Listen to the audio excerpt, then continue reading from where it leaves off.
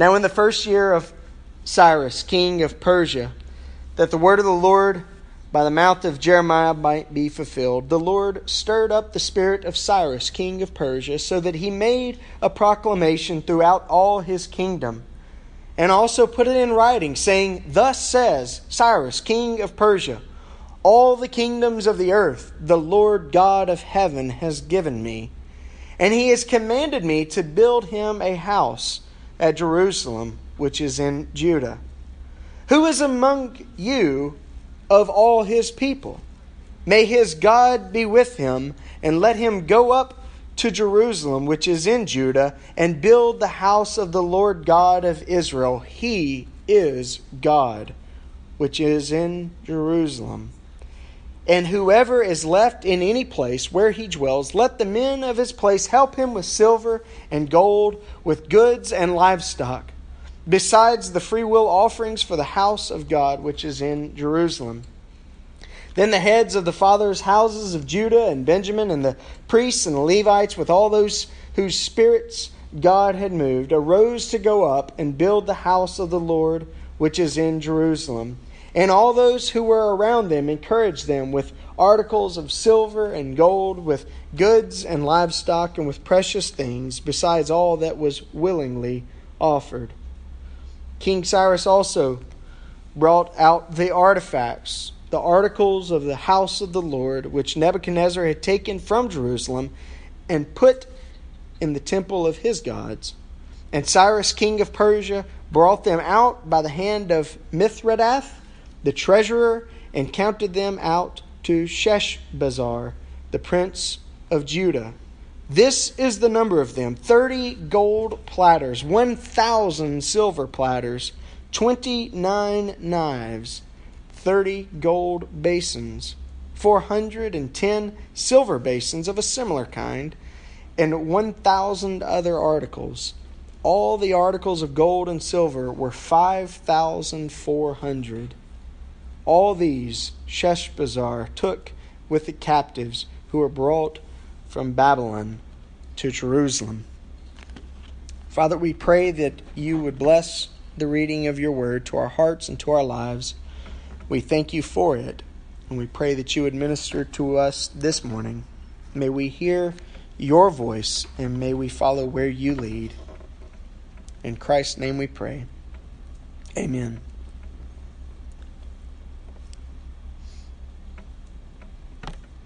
Israel, specifically the southern tribes here, found itself in a bit of a mess. They'd been taken into captivity by Babylon, and they have spent some time in captivity until Babylon was overtaken by another kingdom, and God raised up a pagan king named Cyrus. And through that pagan king, Cyrus declared that Israel could go back home and could rebuild the Lord's house in Jerusalem. Israel was in a mess. They were in a foreign land. And not only that, their own land that they had left behind was in a mess. The temple was in ruins. Their city was destroyed. The walls had been torn down. Even the foundations of the temple were damaged. But Israel was in a mess of their own making. Because it was because of their disobedience, because of their neglect of God's covenant, that Israel was in captivity in the first place. You'll remember that the northern tribes were first taken into captivity by Assyria, the great world power before Babylon. And it was some time later that the Lord used Babylon to sweep across Assyria and become the new world power. Those northern tribes lost their identity. They were taken into captivity, never to return as themselves. But they were absorbed into, swallowed up in the Assyrian and Babylonian cultures. But the southern tribes, Judah, they remained to some wavering degree, faithful to the Lord. They had times of turning to Him, returning to Him, and falling back. And so God relented until eventually their sin was so great, their breaking of covenant was so great, that God used the Babylonians as a source of judgment on His own people in Judah and took them into captivity. But God kept through Judah a remnant of people who remained faithful to Him. They suffered along with the rest. They suffered with them. In fact, they interceded for their nation, even interceding for their new pagan homes. And God remained faithful and brought them back home, even using a pagan king like Cyrus. And not only that, Cyrus even paid the bill. You may have our gold and our silver. We'll get all of your artifacts that Nebuchadnezzar has taken from the Lord's temple. We'll get them out of our God's temples and we'll return them back to Jerusalem with you. And not only that, your neighbors will help. They'll provide gold and silver. They'll provide whatever livestock you need. They'll provide and meet your needs. We look around us. Virtually every day, if you turn on the news, if you open the newspaper, if you pull up your Facebook feed, if you check Twitter, if you just turn on your computer and you've got pop-ups telling you what's happening in the world today, we cannot escape the fact that we're in an awful mess. Our culture is in a mess. We don't know up from down. We don't know left from right. We can't see 10 feet in front of us. And everything's happening so fast. Everything is moving so quickly. We're bombarded with the mess. But the mess we're in is a mess of our own making. We've done this to ourselves. We've invited this upon ourselves. I remember as a kid, the old adage that my parents used to share with me, you made your bed, now you're going to lie in it.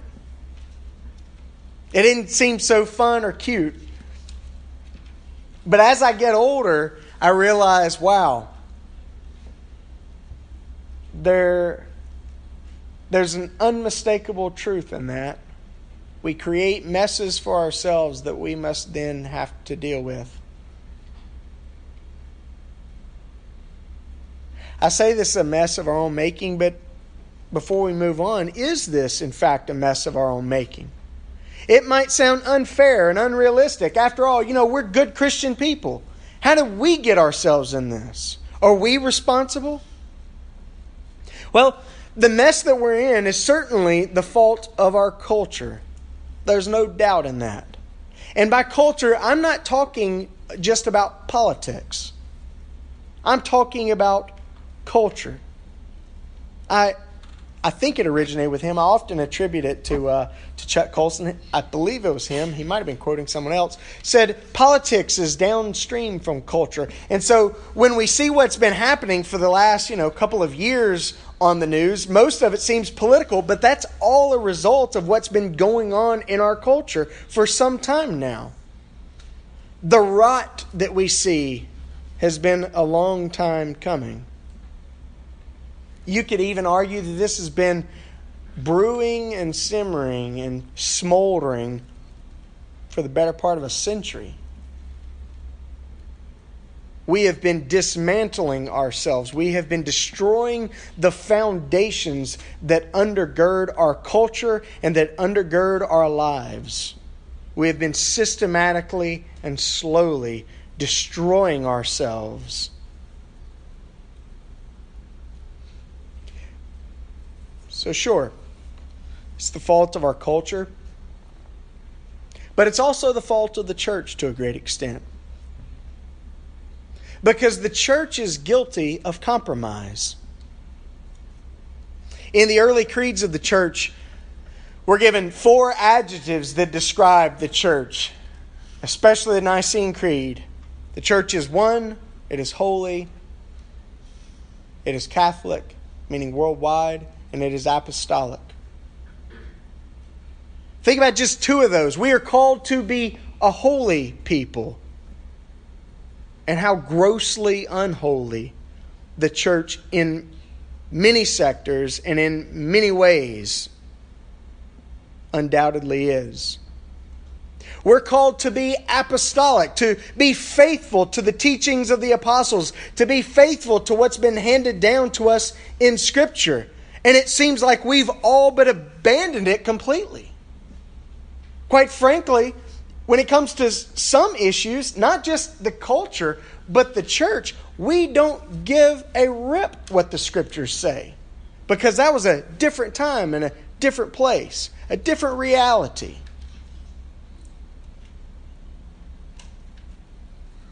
And so all around us, again, not just a commentary on politics, not just a commentary on culture, but a commentary on God's church. We are guilty of compromise. We're guilty of transgression. That sounds like a highfalutin technical term. You find the term transgression all throughout the Scriptures, especially in the Old Testament. You find it on the mouths of the prophets, on the mouths of the psalmists. Transgression is about covenant breaking.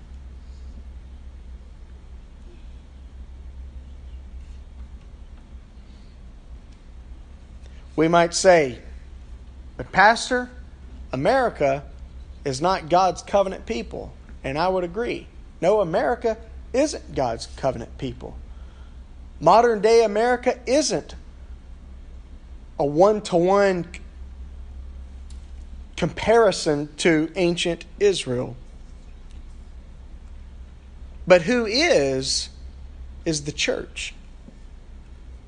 Because we are God's covenant people. That's what happens in baptism. We covenant ourselves to God and to Him alone and to His church, His people. We give ourselves in that covenantal rite of baptism. We exchange vows and we declare Him to be our Lord, who has brought us up out of the waters, who has brought us up out of sin and death. And we declare ourselves to be His unwaveringly and uncompromisingly forever.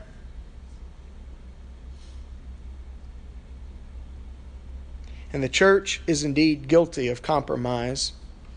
We are indeed guilty of transgression. We may not deny our baptism, but we certainly don't live according to it. We may not wholeheartedly reject the teaching of the apostles, but we certainly look down our noses to it. But again, we might look around us and say, who, me? No, not us. We're the remnant. We're the good guys. We're the ones that have remained faithful. We're the ones who haven't offered that pinch of incense to Caesar. We're the ones who have remained firm and have not compromised ourselves, have not transgressed God's law. But let's not fool ourselves or give ourselves a pass in piety. Even if we do not think that this is directly our own doing, certainly we can all agree that we could have done more to avoid the condition of our culture. Jesus said, "You are the salt of the earth." And so if the earth begins to rot, it's because the salt has not preserved. You are the light of the world. And if the world is living in darkness and that darkness continues to close in on the world, then certainly it's because enough light has not been shining. Perhaps we have hidden our light under the basket. Perhaps we have walled up that city that's on a hill, which is not America, but is the church. Perhaps we've protected ourselves and fortified ourselves and hunkered down and just assumed that whatever happens to the world will happen to it. We could have done more. And we see a mess all around us. And notice the posture of the prophets in the Old Testament. The prophets never looked down their noses at Israel or the nations. The prophets call for repentance. And the prophets, who were righteous men and women, the prophets begin that repentance with themselves. Isaiah, the greatest of the prophets, "Woe is me, I am undone. I am a man of unclean lips, and I live among a people of unclean lips, and my eyes have seen the Lord." Daniel, who was serving in a pagan administration in a pagan land, interceded, "We have sinned against you." You read throughout the book of Daniel and you find nowhere is Daniel himself accused of some gross sin. He's not even accused of white lies or those things we might consider to be little sins. Daniel seems, for all intents and purposes, to be a faithful and upright covenant keeper.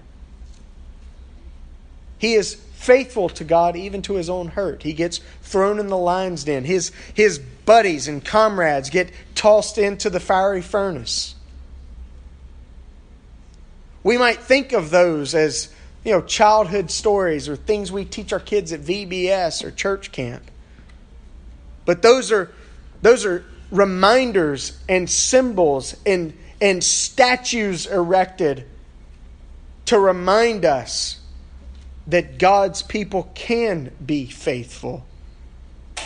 And in their faithfulness, they can intercede. And in their faithfulness, they can repent for the sake of their people.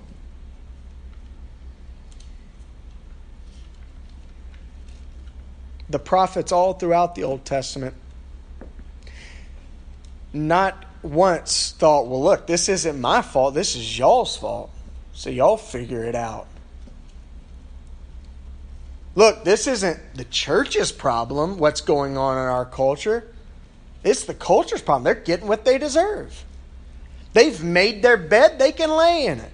Lie in it should be what you say, but I don't know that anybody says you lie in it. But we're in a mess of our own making. And you know what? The mess we're in will take a while to clean up. This past week, earlier in the week, I think it was Monday, we were doing a family devotion. We were doing a family devotion after dinner, and we're reading about how they build skyscrapers. The first thing they do when they're building skyscrapers is they take months and months to dig down. Wait a minute, we're building a skyscraper. That thing's got to be way up there. What are we doing trying to take earth out from under it? But they dig down. Because before you can build that big, beautiful skyscraper, you've got to prepare for the foundation. And building a foundation means you start digging down into the earth. You do that hard and boring and time-consuming and unfruitful work of laying the foundation.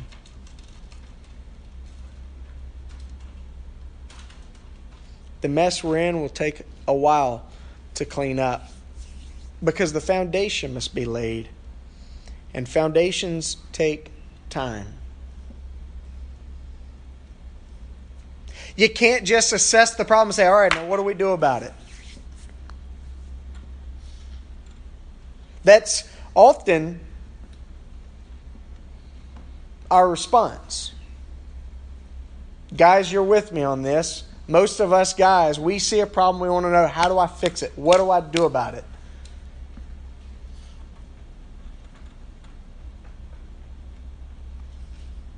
We joke about it even with about our wives. You know, those of us that are married, we joke about, okay, you're telling me a problem. Do you want me to fix it or you want me to just listen? I'm finding as Imogene's getting older, I'm having to do that even with my daughter. Like, am I just listening here? Am I playing passive counselor or active counselor? Do I need to be pitching some ideas or solving something? What am I? What's expected of me? But the mess that we're in doesn't have a quick fix. It doesn't have a short solution. It'll take a while to clean up because the foundation must be laid. And foundations take time. Israel found themselves in need of not just returning to Jerusalem and resuming worship as was. Not just, all right, we've gotten here, it's ready to go. They found themselves returning to Jerusalem and encountering a city and a temple whose walls were destroyed, whose buildings were crushed, and whose foundation needed restoring and rebuilding. Cleaning up the mess will take a toll on us. It'll cost us. It'll take work. It'll take sacrifice. It'll take dedication, persistence, and relentlessness. Because the work to which God calls us, as being salt of the earth and as being light in the world, as being His church, His city that's set on a hill, it is work that doesn't end. It is a cleanup project that will take its toll on us. There will be resistance. You read about resistance throughout Ezra's prophecy. Throughout the chapters of his book, you read that there are those who rise up to resist. And as the church of God, as we try to clean up the mess that we found ourselves in, there'll certainly be resistance. This is spiritual war, after all, and therefore there is no safety.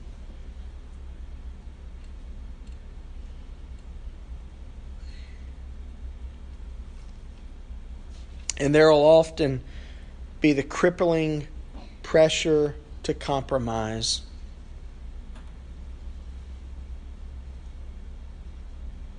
Oh, come on, you don't want to return to that, do you? Oh, come on, you don't expect people to live like that, do you?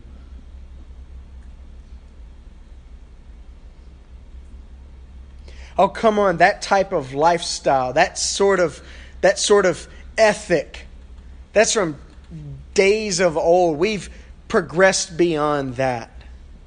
We've gotten past those quaint expectations.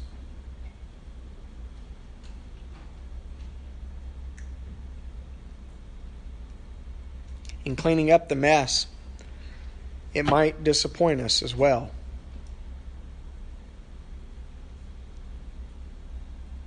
It might disappoint us because, as you find in Ezra chapter 3, even as you lay the foundation and even as you begin to restore the temple, it's not what we remember, and therefore it's not what we expected.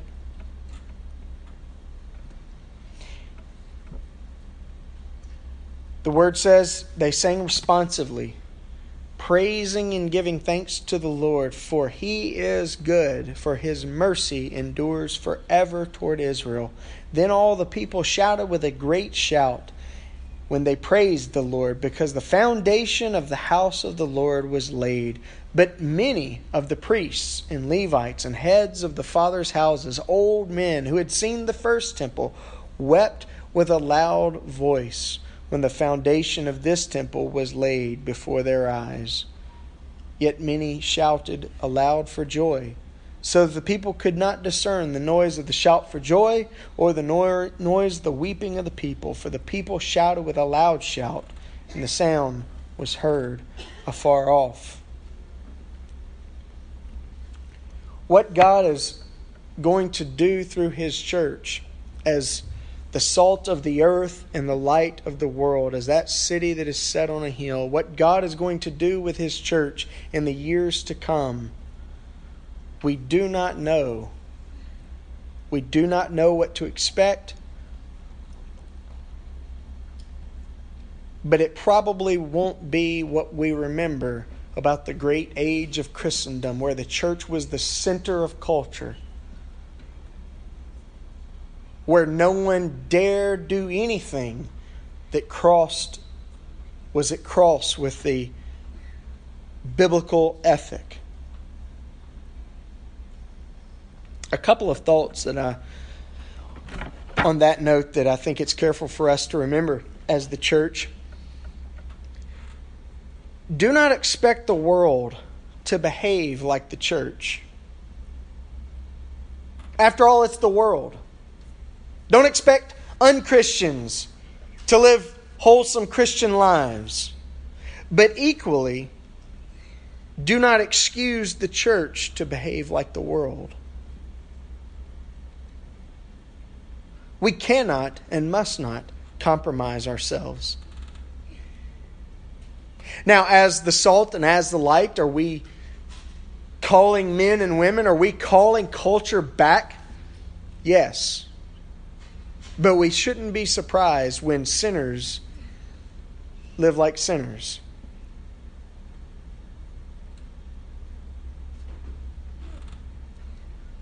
That does not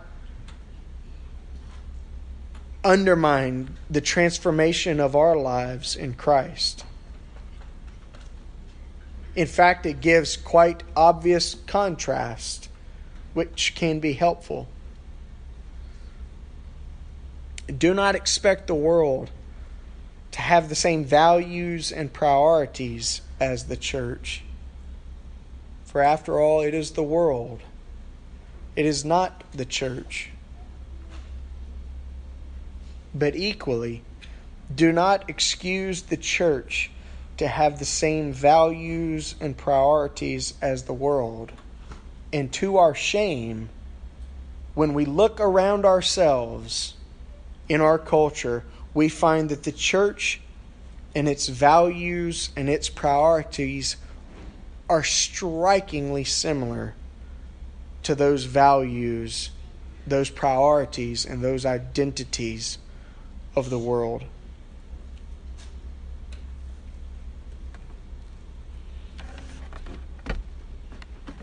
But there's some good news.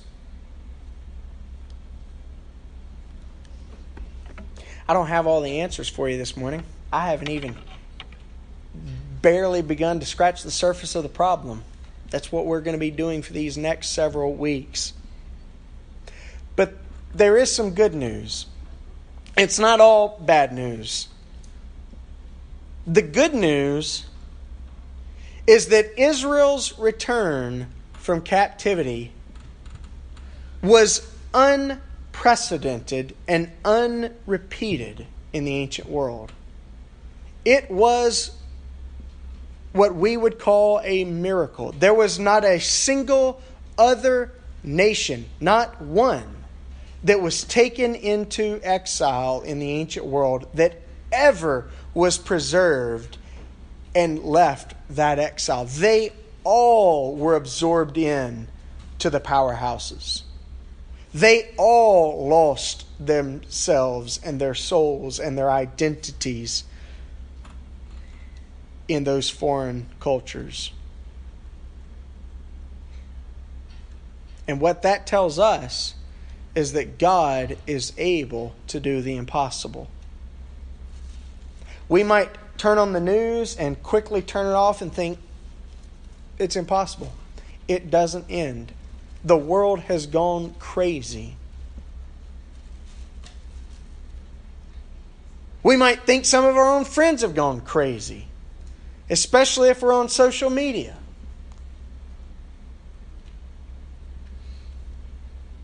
But God is able to do the impossible. God is still able to do the miraculous. And it's time for the church to return to the Lord and rebuild what's been devastated. We must return to Him and rebuild an undivided devotion to Him. That He is our Lord. He is the dictator of our lives. He is the one who has given us life. He is the one who has redeemed our lives. And He is the one for whom and by whom and in whom we will live our lives. Undividedly, uncompromisingly, unwaveringly. And in doing so, we can rebuild our self-understanding, our understanding of who we are as made in God's image, our understanding of what it means to be a person made in His image.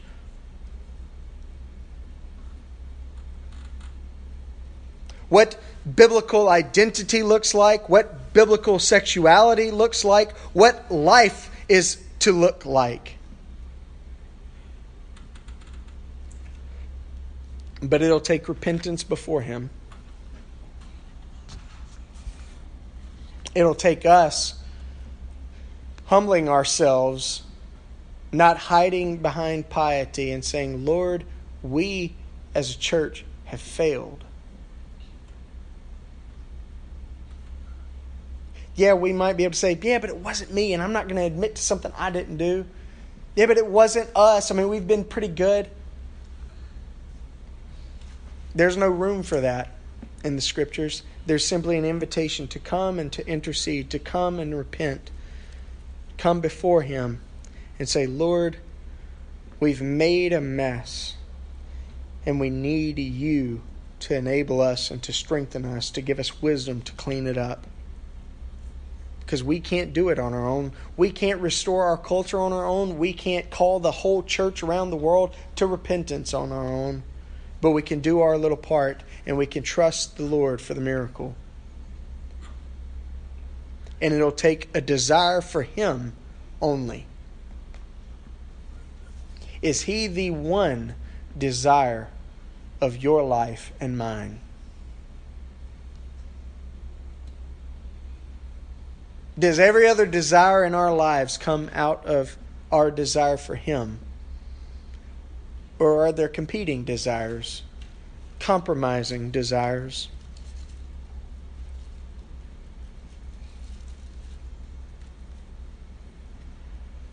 His desire for us is that we would be wholly His, that we would begin that great work of returning to Him and rebuilding what is devastated.